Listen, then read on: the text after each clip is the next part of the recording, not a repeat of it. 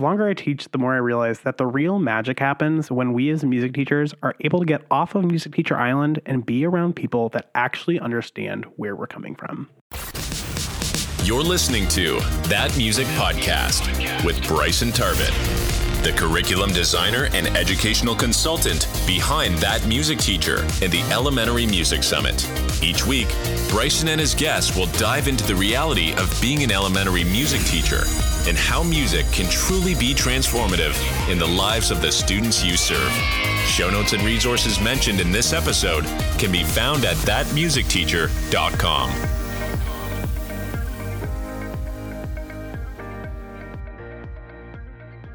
This episode is brought to you by my free guide on better serving our students with disabilities in the music classroom. I firmly believe that our job as music educators is to help our students find the way in which they can be best musical. And when it comes to teaching students with disabilities, most of us don't feel prepared to best serve these students. In this free guide, I'll share 5 ways to better serve the students with disabilities in your classroom so that you can truly say that your classroom is for everyone. To grab your free guide, head to thatmusicteacher.com/disabilities. Again, to grab your free PDF guide, including a foreword by Lauren Morsankowski about why disability isn't a bad word, head on over to thatmusicteacher.com/disabilities.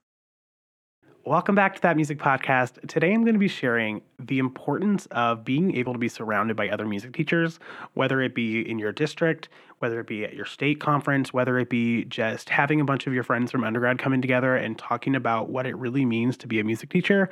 But I really believe that the magic happens when we are able to talk to people that get it. Honestly, my heart is so full still from attending the 2023 Ohio Music Education Conference.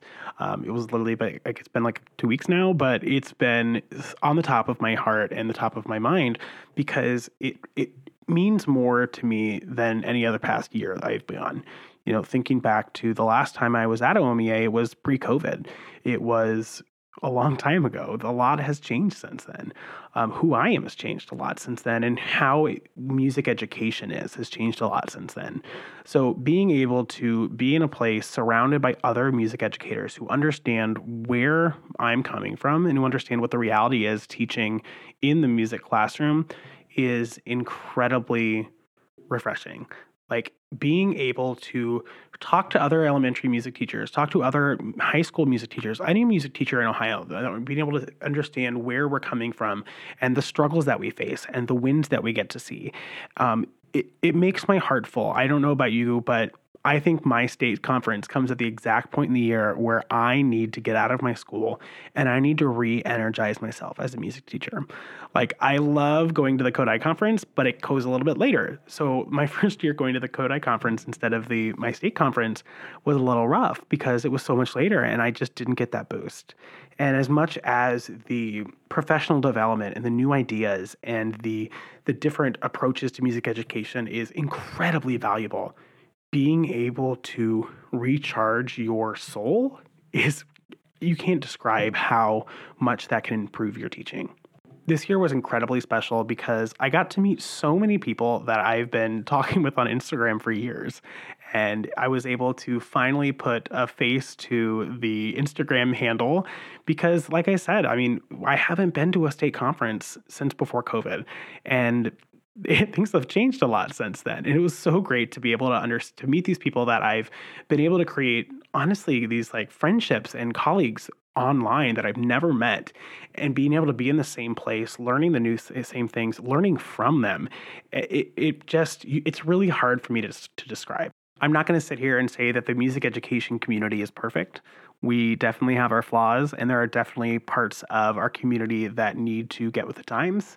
And there are parts of the system that we have that make it really hard for us to collaborate.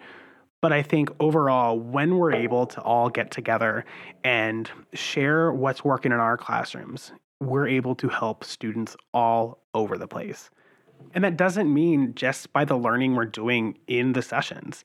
The amount of networking and getting to talk with people, getting to laugh with other teachers, while we're also talking about things that are really important to the core of music education and how we can ensure that our classrooms are set up in a way for our students, that's where the magic can happen.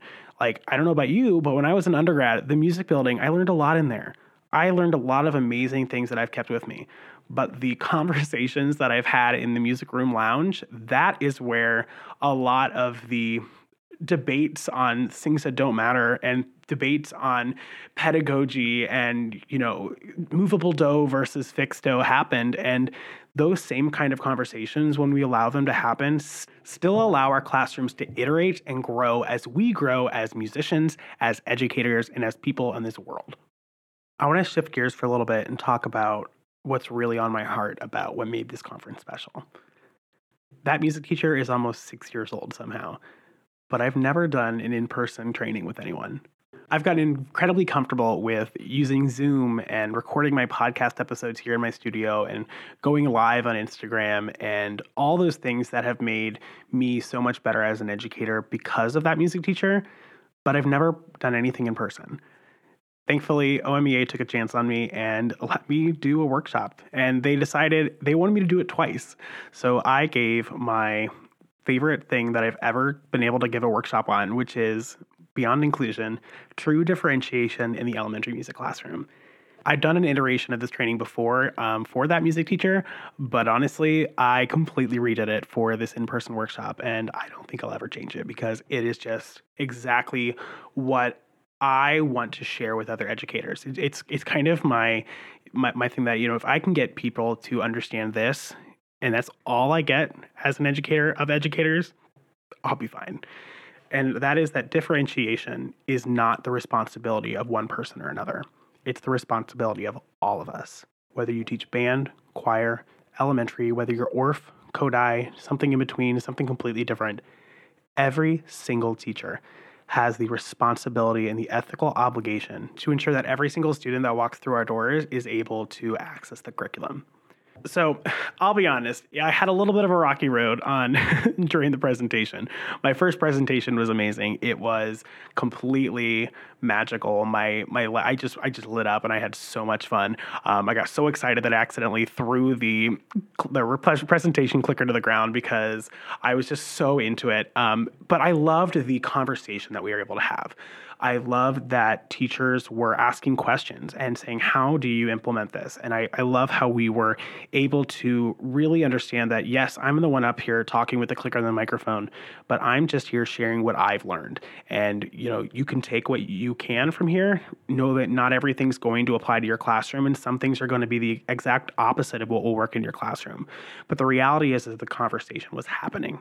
And that's the important part, because I'll be honest, part of my presentation was acknowledging the fact that everyone pretty much knows that differentiation is something we should do. But the reality is that our educational system is not set up in a way that allows us to do that the easiest. And I think that when we're allowed to get in a room and talk and figure out how do we best advocate for ourselves as teachers so that we can best advocate for our students and what they need to be able to access our curriculum, when we get in a room, we become dangerous. And we can become dangerous in a way that we are able to challenge the system so that we can do what we know is best for our students. I need to give a special shout out to a lady named Cheryl. That's all the information I have about her. Before my second presentation, I went to log into my laptop and it decided that the keyboard and the trackpad just weren't going to work anymore.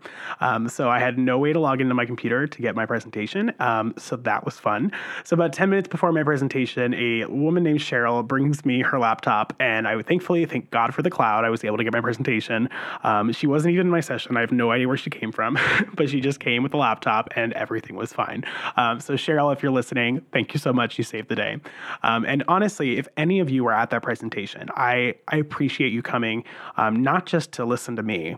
Obviously, I love the attention, but I think it's really important that, and really worthwhile and acknowledging the fact that you showed up to learn more about how you can make your classroom more accessible to your students. And that is not something that we often have time to do. And you decided to do that rather than going to any other session that you might have been more applicable to showing off in front of your principal. But the reality is, when we differentiate our classrooms become so much more accessible. And when our classrooms become accessible, that is when we can really mean it when we say music is for everyone.